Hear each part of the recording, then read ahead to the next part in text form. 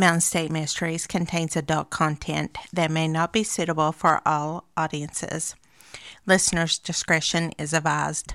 I'm your host, Mark. And I'm Courtney. And this is Mountain State Mysteries.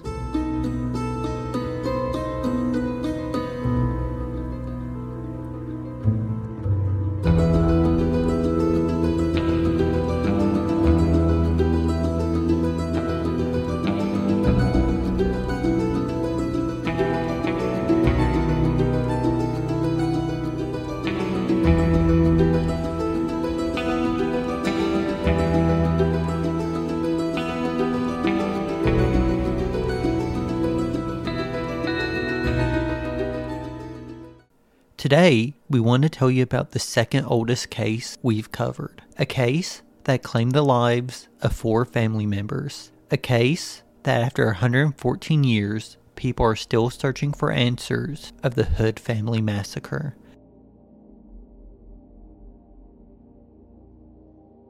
George Washington Hood Sr. was in Caswell County, North Carolina in 1892. He married first to Ivana Webb, daughter of Martin and Frances Webb. Ivana Webb Hood died in 1857. Her death record stated her cause of death was a hemorrhage of the womb. Where Ivana and George were married is unknown. However, they were in Raleigh County, Virginia in 1857 when Ivana died. George Washington Hood Sr. enlisted in the 8th Virginia Infantry, later to become the 7th West Virginia Cavalry during the Civil War. After the war, he was approved to receive a pension for his service in the Federal Army. George Washington Hood Sr. later married Arminta Bailey, daughter of Brooker Bailey and Sarah Stover, on January 10th, 1867 in Raleigh County. George and Sarah's children were Sarah Almeida Hood, Alethea Hood, Joel Hansford Hood, George Washington Jr., whose twin died at birth, Lucy May Hood, Royal J. Hood, Winfred Hezekiah Hood. Arminta Bailey Hood was born about 1846, died February 14th, 1894. She is buried in the Mount Tabor Cemetery located in Raleigh County. October 31st, 1909 started as a normal day for the Hood family. In their home, 4 miles outside of Beckley in Mount Tabor, they made the most of the Sunday by attending church. The 4 younger members of the Hood family attended the evening service at the Mount Tabor Baptist Church. It was an exciting day for the family because 12-year-old Emma had been baptized that Sunday morning. Almeida, Emma, Winfred, and Roy attended the evening service, but their father decided to stay home.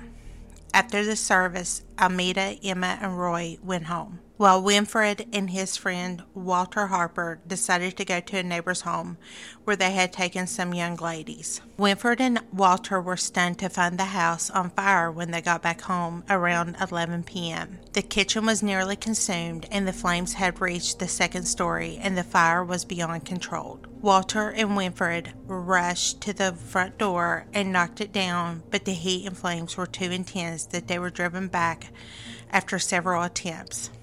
Only a few minutes went by until the roof fell. The boys couldn't hear any cries from the house.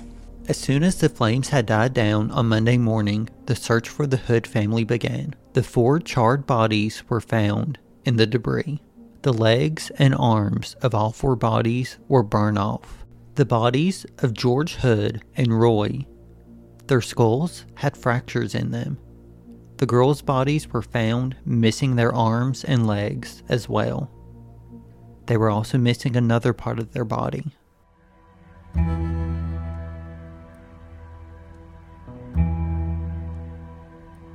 You're listening to Mountain State Mysteries.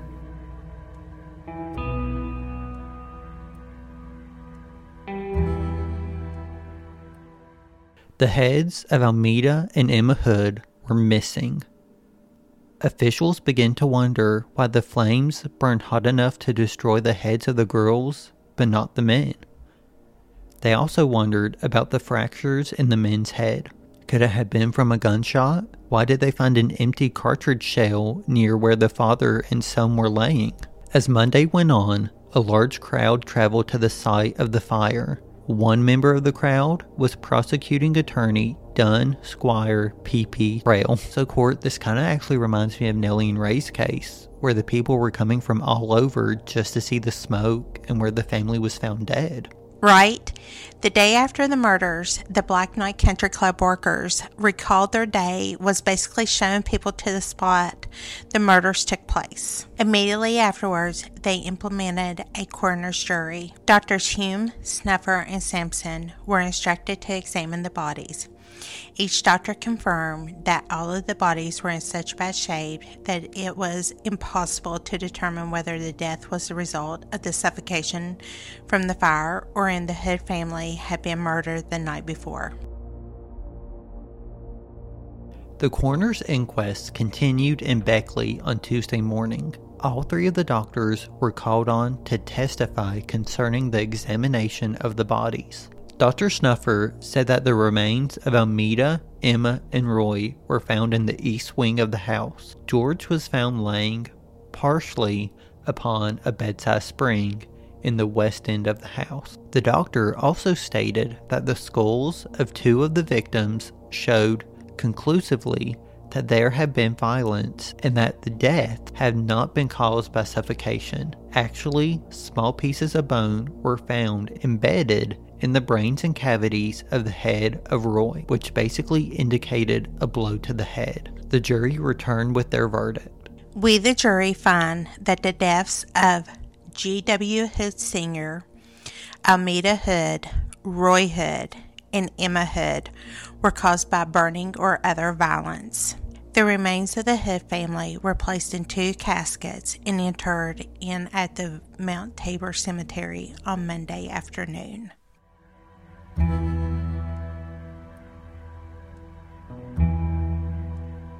You're listening to Mountain State Mysteries.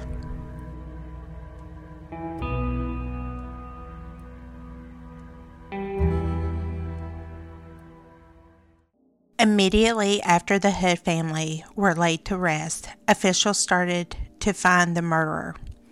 The nearby communities were uneasy at the thought that there could be a cold-blooded killer just wandering about. The person suspicion fell on was Mike Farrell, who had been interested in Almeda. The Sunday of the fire, Farrell had gone to the Hood family to visit her. However, he had been drinking and his actions were found to be offensive by her father. George had told Mike to leave. Farrell left but remarked that he would return later that night to escort Almeda to church. He didn't show, so the girls went alone. By Saturday, investigators were ready to make an arrest. They tracked Mike down, who worked on a 5-man bridge carpenter crew for the Virginian Railway, taking no chances on missing any clues. You want to guess what they did, Court? Arrested Mike Farrell? They arrested the entire crew. Oh, shit! They had been living in a shanty car on the sidetrack near Herberton, which is now Willis Branch near Pax, West Virginia. The crew included Mike Farrell, Nelson Thompson, Riley Durham, Ed Scruggs. Farrell, Lively, and Thompson were transported to Bluefield, where they were given a sweating by the Baldwin Felts officer, James O'Connor. Durham and Scruggs were taken to the Beckley jail. No matter the amount of intimidation, nothing shook their story, and they all proved to have adequate alibis. The Raleigh County officials were determined to solve this case and ease the minds of the citizens. 2 weeks after the murders, Raleigh County Court offered a $1,000 reward, which would be $33,420.55 in 2023 for the arrest of the murderer or murderers of the Hood family. Deputy Marshal Dan Cunningham was brought in to assist with the case. Not too long after joining, he uncovered a clue that seemed promising. He learned that a couple of days after the murder, Nick Keene had sent a suitcase full of his clothes from Harper to his wife in Beckley. He sent the clothes by the hack driver, Hugh Wright. King told Hugh to tell his wife that she need not be excited because of the bloody condition of the clothing in his case. He instructed Hugh to tell her that the blood came off of the other fellow.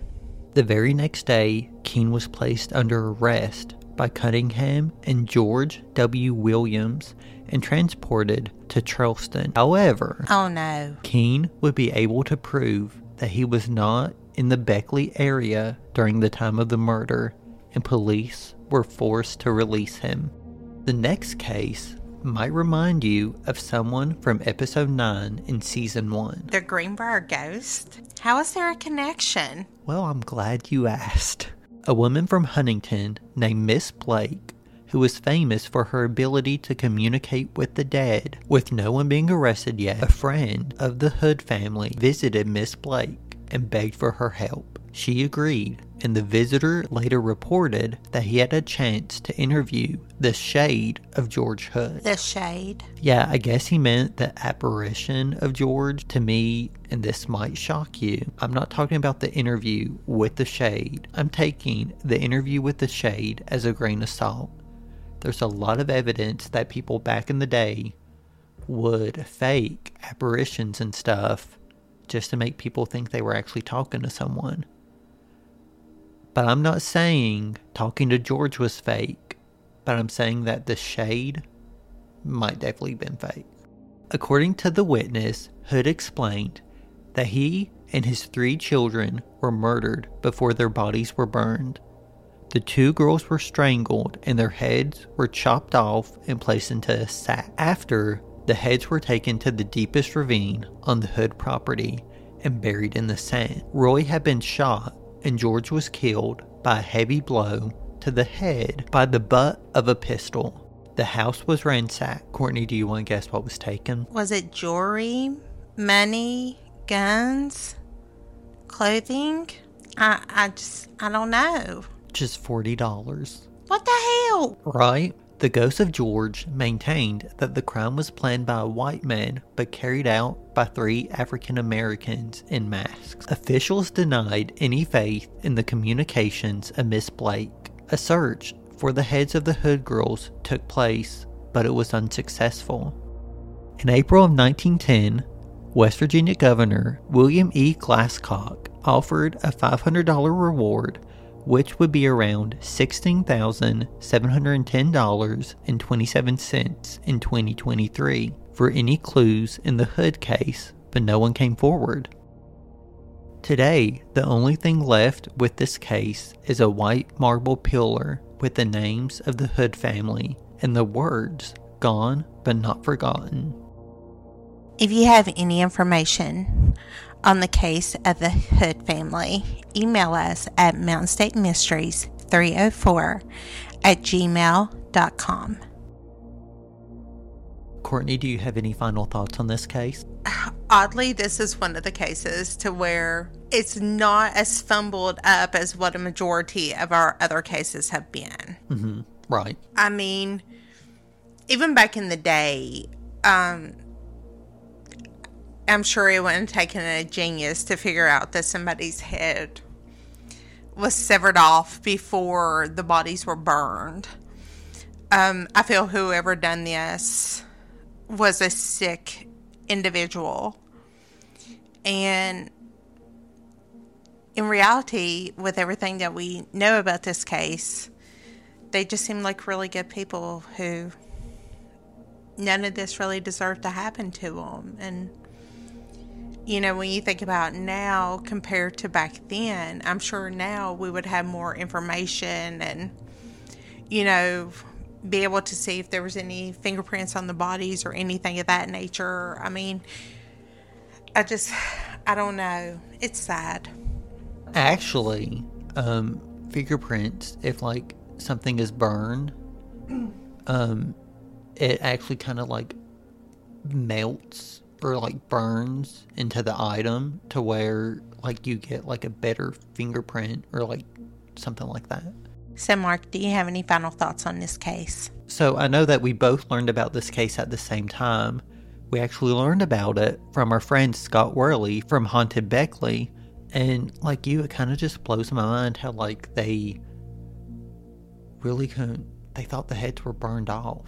And to me, maybe they were on the property somewhere. Maybe they were buried somewhere else. I'm not sure. But definitely, I feel like if DNA was around then, something could have been found. They could have figured out who did it. I know I kind of discredited Miss Blake. Not saying she was fake. But I do believe because this was years after the Greenbrier ghost case, I want to know why they didn't believe her or the visitor to her. Because, I mean, they believe Zona's mom. So it also makes you wonder, too, how much was this case? Was it in the press? Oh, yeah. You know? It was definitely in the press because a lot of this came from whatever the newspaper was back then. The Register, Herald, Raleigh Register, whichever it was at the time. A lot of this information came from there. So, I mean, it kind of makes you wonder, like, could she have just seen it in the newspaper and then went from there? Yeah. You know? And I can say we visited the graveyard twice. The first time, completely fine, nothing weird. The second time was definitely creepy. We actually went to both parts of the cemetery, which the other part closest to the church, very sketchy to get into, won't even lie. It's sketchy. But you can actually see pictures of their grave on our social media and on our blog. Next time on Mountain State Mysteries, we're going to tell you the story of Juliet Buffington Enslow.